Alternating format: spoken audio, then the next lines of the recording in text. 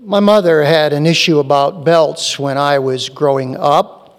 According to her, if you didn't have your belt on, you were not properly dressed. And one day I went out of the house without my belt on, and my mother said to me, "Get back in here and get your belt on. You're not going to go out of this house half-dressed." Now, how the absence of a belt meant I was half-dressed, I was not sure. But my mom was a Yooper girl, and so I went back in and put my belt on. And very clearly, she had a pet peeve about wearing belts. Now, as far as I know, there's no verse of Scripture that says you're not properly dressed without a belt on. Or is there? How about the belt of truth? Are you properly dressed without the belt of truth? Well, according to the Bible, we are not properly dressed without the belt of truth. In fact, without it, we cannot stand against Satan's schemes. You see, it's not just a matter then of going outside half-dressed.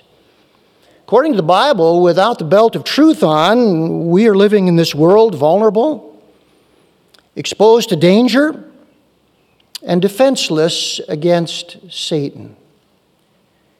And so the belt of truth is a very big deal for Christians. Now this morning we are continuing in our series on the whole armor of God from Ephesians chapter 6, and we come today to this great and wonderful truth on the belt of truth. And I'd like you to take your Bibles and turn with me to Ephesians chapter 6.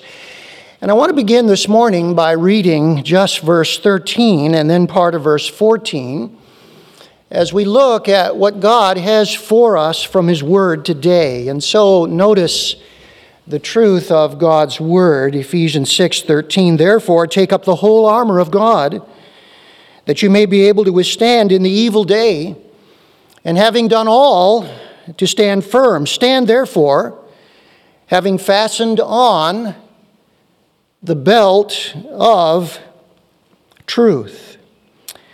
Now this morning, I want to do three things in this message. I want to look at the importance of the leather belt for Roman soldiers.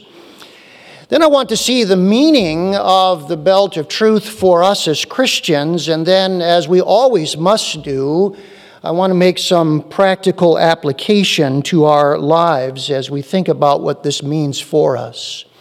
So let's begin with the importance of a soldier's leather belt. Now, verse 14 literally reads this way: "Stand therefore, girding your waist with truth." That's the literal rendering, girding your waist with truth. The word belt is added by the translators to help us understand it. You see, the Ephesians were used to seeing Roman soldiers on a regular basis, but we are not. And so when Paul talked about this girding of the waist, they knew exactly what he was referring to. There were two types of belts that a Roman soldier would wear. The first was a leather girdle put on under the breastplate. We could describe it like a weightlifter's belt. It was about 6 to 8 inches wide. It went over the short tunic, and it held the breastplate firmly in place. This week I was talking with somebody about this, and they made an interesting quip. They said, "No wonder Roman soldiers were so slim and trim, they were all wearing girdles." And if that image helps you, then that's sort of the idea here. And it was the very first piece of equipment a soldier would put on. The second type of belt was the sword belt. It was buckled over the bottom of the breastplate. It was more like the leather belts that we wear, and it held the sheath for the Roman soldier's dagger. Now, there were no more important pieces of armor than we read here in verse 14.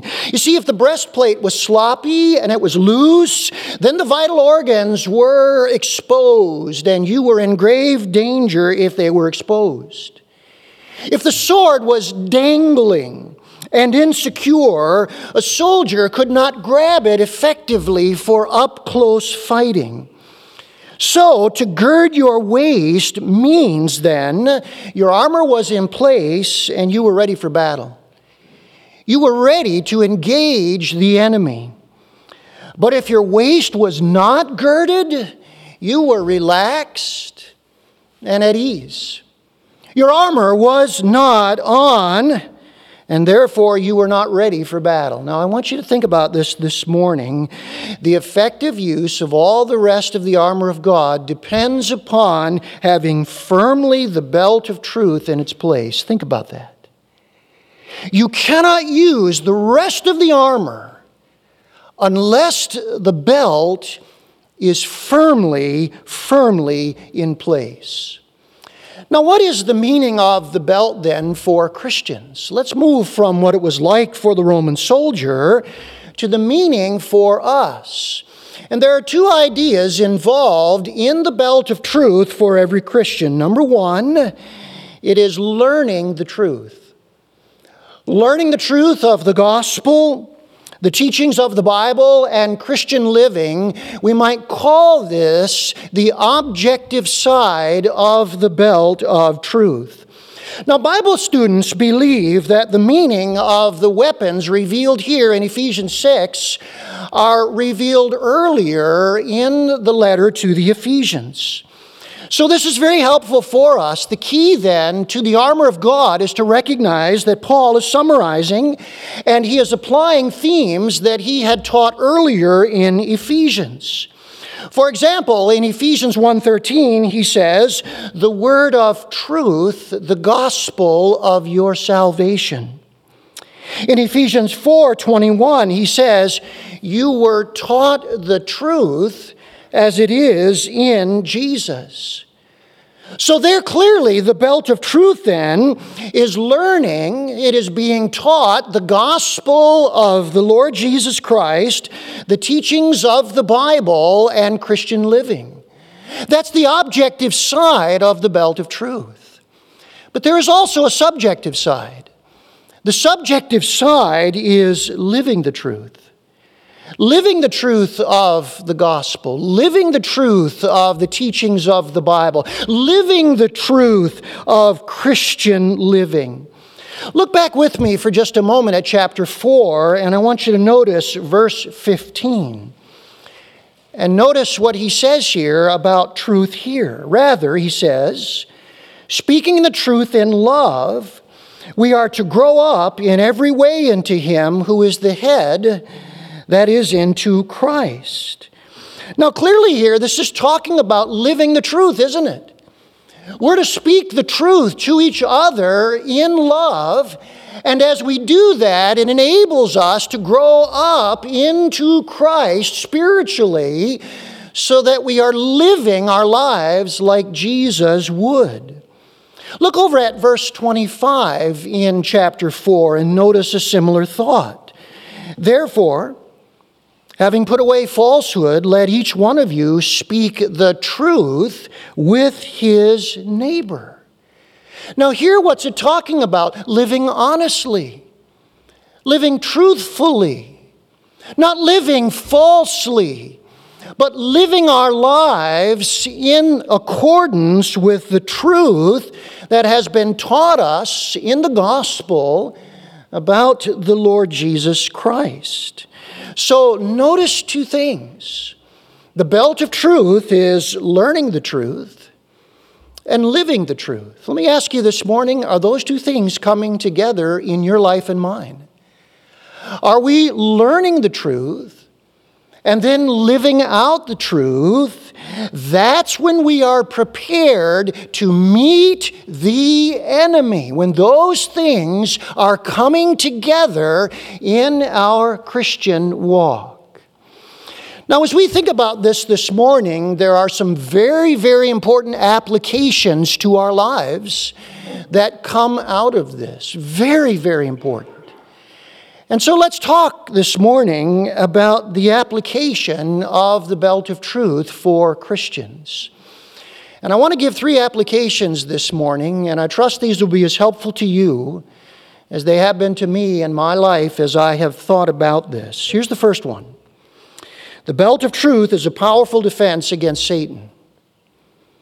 The belt of truth is a powerful defense against Satan. Here's what Jesus said about Satan in John 8:44. He said he does not stand in the truth because there is no truth in him. When he lies, he speaks of his own character, for he is a liar, says Jesus, and the father of lies. Now, follow this. What is the belt of truth? It is learning the truth, and it is living the truth. What did Jesus say Satan opposes? Those very two things. Those very two things. So when you have the belt of truth on, you have an incredible defense against Satan. You see, Satan opposes us learning the truth. Jesus said about him, he does not stand in the truth because there is no truth in him. Let me share a couple of statements, powerful statements with you that have been made by pastors. And Satan knows these statements very, very well. And that's why he opposes what these two pastors said. Here's the first one. Pastor Dwight Moody said this book will keep you from sin, or sin will keep you from this book. Do you think Satan knows that? Of course he does. And then another pastor said this: I've never met a useful Christian who wasn't a student of the Bible. I've never met a useful Christian, said this pastor, who was not a student of the Bible. Now, Satan knows both of those things.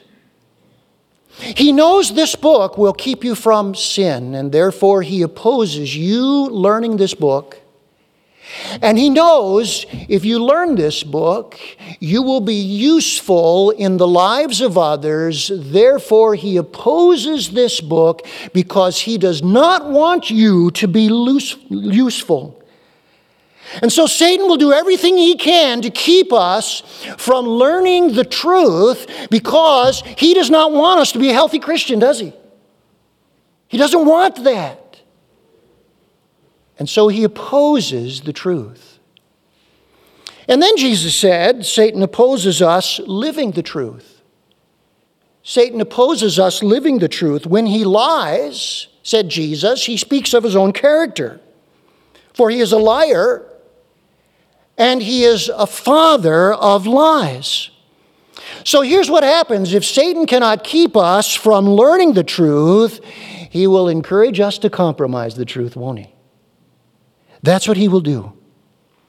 When Jesus says in John 8:44, he does not stand in the truth, that could be translated in this way: he does not stand in his integrity.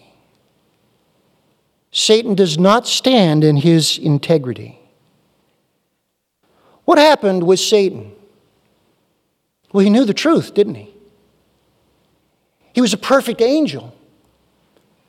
But he turned away from the truth. He turned away from the integrity of following the truth, and he became false. And that's what he wants to do in the life of every Christian. He will encourage us to engage in false, hypocritical, or inconsistent living. If he can, he will drive a wedge between what we say we believe and how we actually live. Bible teacher Spiros Zodhiates put it this way. Listen to what he said. Satan is the father of lies. And he tempts us to live hypocritical lives, saying one thing and living another. He wants us to live one way on Sunday morning and a totally different way during the week. He tempts us to be dishonest. And once we are not authentic, once we are not the real thing, then we will let all kinds of harmful and sinful ways creep into our lives. And we will convince ourselves, often nobody knows, I'm getting by with this. My life seems to be working okay, even though I know there's this inconsistency in what I say versus what I do.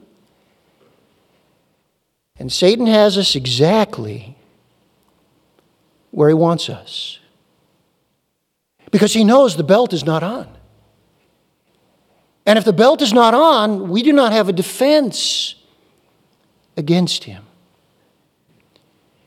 Now, here's the second application that is so important for us today. Number 2, the belt of truth is working when our living and our believing are united. The belt of truth is working when our living and our believing are united. You see, it's very simple this morning, really. If you would say to me, Pastor Brian, do you have the belt of truth on? Here's the question. Is my believing and my living united? How do you know if you have the belt on? Is your living and your believing united? Look over at chapter 5 here in Ephesians and notice verses 8 through 10. Notice verses 8 through 10. For at one time you were darkness, but now you are light in the Lord. Walk as children of light. For the fruit of the light is found in all that is good and right and true, and try to discern what is pleasing to the Lord. Let me ask you, what do you see in those verses? Well, in verse 8, we have come to the light of the Lord. We have come to his truth and to his salvation. Now, according to verse 9, we are producing the fruit of the light, and you will notice that the word right and true in verse 9, that's the fruit of the light, what is right and true. Those are the same words for the belt of truth and the breastplate of righteousness, the very same words. So what is going on here? Our walk and our talk are united. We've come to the light of the Lord. Now we're producing the fruit of that light. Our walk and our talk are united. Did you know this is the goal of the entire Christian life? Did you know that? Do I know that? The reason the Lord saved us is so that we might increasingly live a life in which our walk and our talk are united. The Apostle James says this in James 1:4. He says that you may be mature and complete, not lacking anything. And the word complete there means whole. Having all of its parts complete in every part, no division between believing and living, because we have integrated the truth into our lives. That is the goal of Christian living. It is so living and so working and so striving and so trusting and so obeying that the truth is being integrated into our living. Here's the way one person has put it.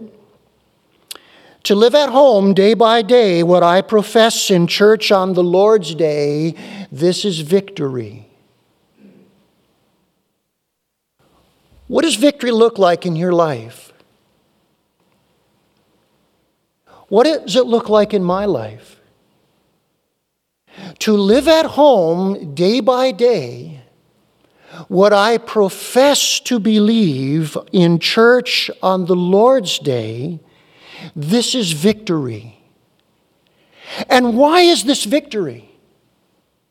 Because when our living and our believing are integrated in our life, we are wearing the belt of truth. And that is a life of victory. Now, I want to stop here just for a moment and ask some questions I think that I need to consider, and I think all of us need to consider. And here are some of these questions. There are many that I could ask, but let me just ask these. Do I read the Bible on Sunday,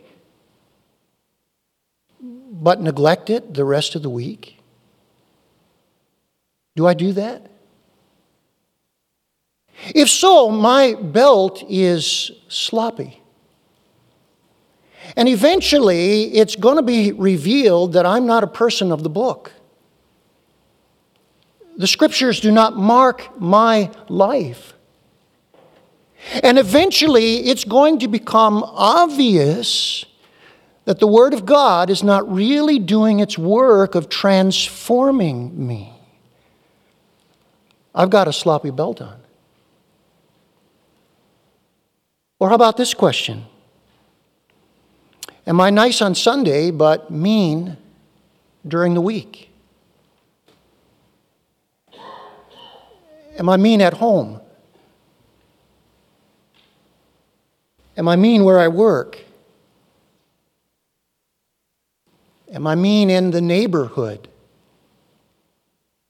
I knew a Sunday school teacher who was very moody. When he was up, he would treat you well. When he was down, he would not treat you so well.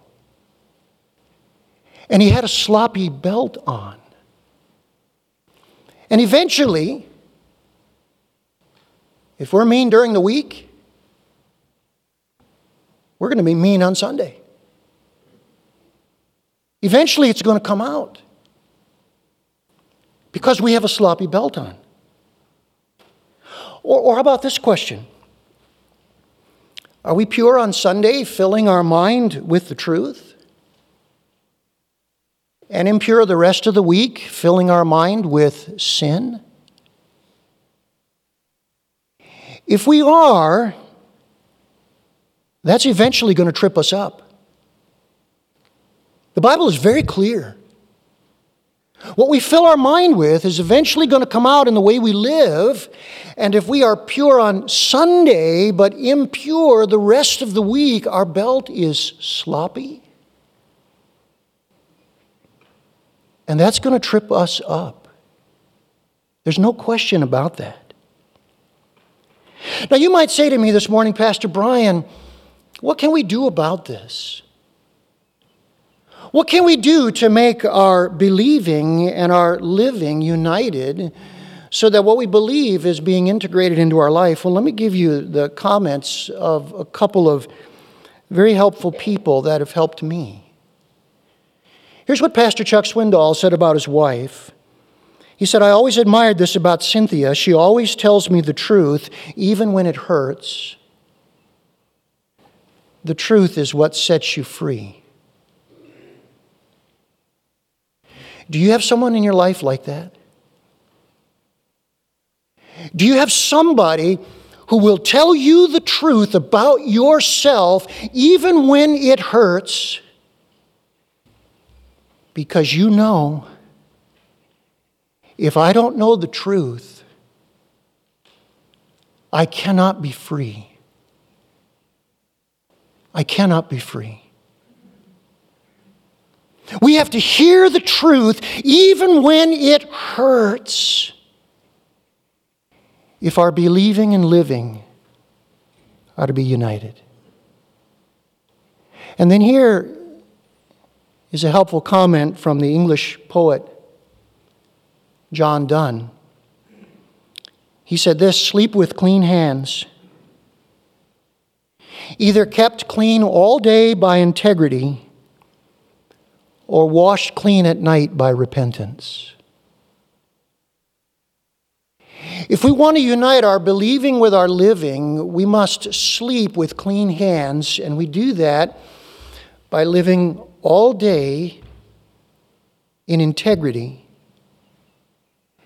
And when we break our integrity and dirty our hands, then at night we wash our hands with repentance. And sleeping with clean hands will bring our living and our believing together. Now there's a third application. Application number 3. Satan's scheme is working when our living and our believing are divided. Satan's scheme is working when our living and our believing is divided.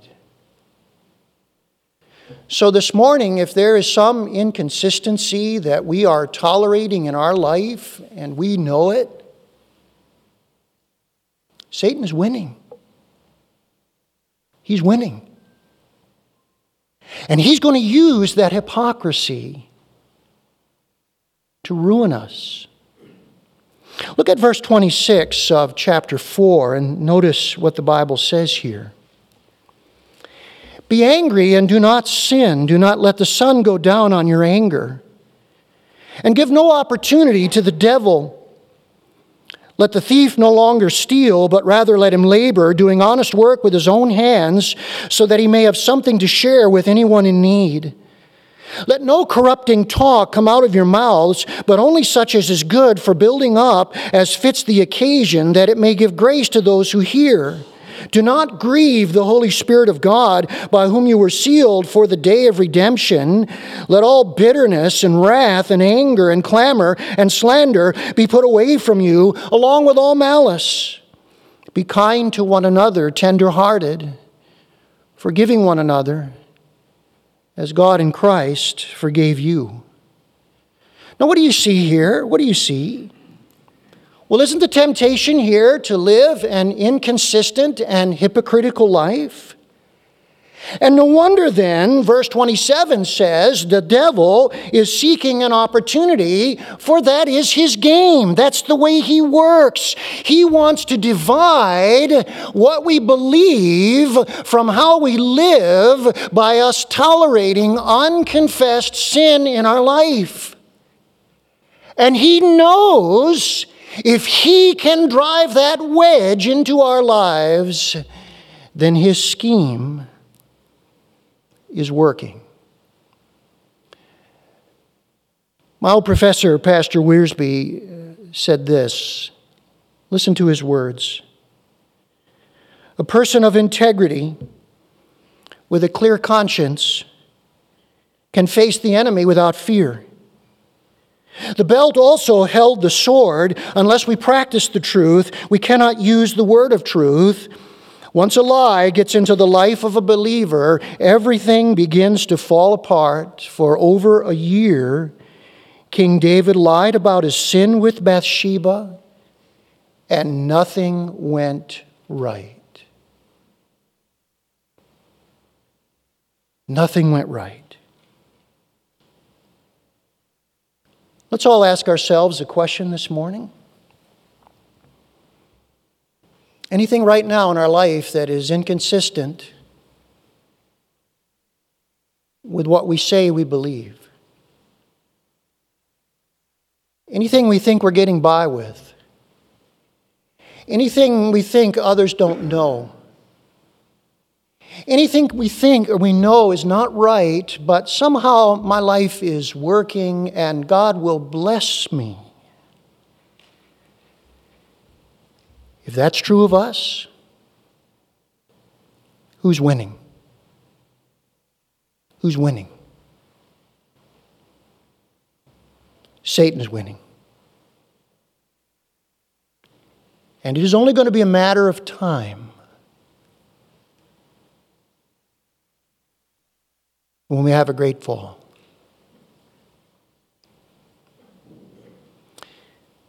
This last week, I read an incident that came out of Moody Monthly magazine. The incident was about a pastor who preached a sermon, "Thou shalt not steal." And he impressed upon his audience the importance of absolute integrity in everything. The next day, he got on a bus in that town and he paid the bus fare. And when he began to count his change, he noticed that there was 25 cents extra that he had been given. It was too much. So he went to the bus driver and he said to him, "You accidentally gave me too much change." And the driver said to him, "It wasn't an accident." He said, "I deliberately gave you too much change to see what you would do." He said, "I was in your audience last night. And I wondered, do you practice what you preach?" He said, "I determined in my mind, if you return the quarter, I'd come and listen to you again tonight." How many of us want a Christian life that is worth listening to? Right? How many of us want a Christian life that people say, there's a life that is worth listening to? Brothers and sisters, that's what you have when the belt of truth is on. That's what you have when the belt of truth is on. And you are prepared to meet the enemy. And you are prepared to use all the other pieces of armor in the armor of God. And so let's ask the Lord this morning to help us put on the belt of truth. Let's pray together.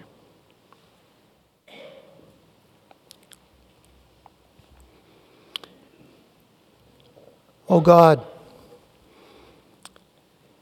thank you this morning. You have given us all the equipment we need to live this Christian life in the power and strength of the Lord. You have not sent us into the battle defenseless. You have equipped us with all we need. And yet, Lord, we have a responsibility. There is an act of obedience and commitment and faithfulness that we must take. And the armor of God does not work automatically.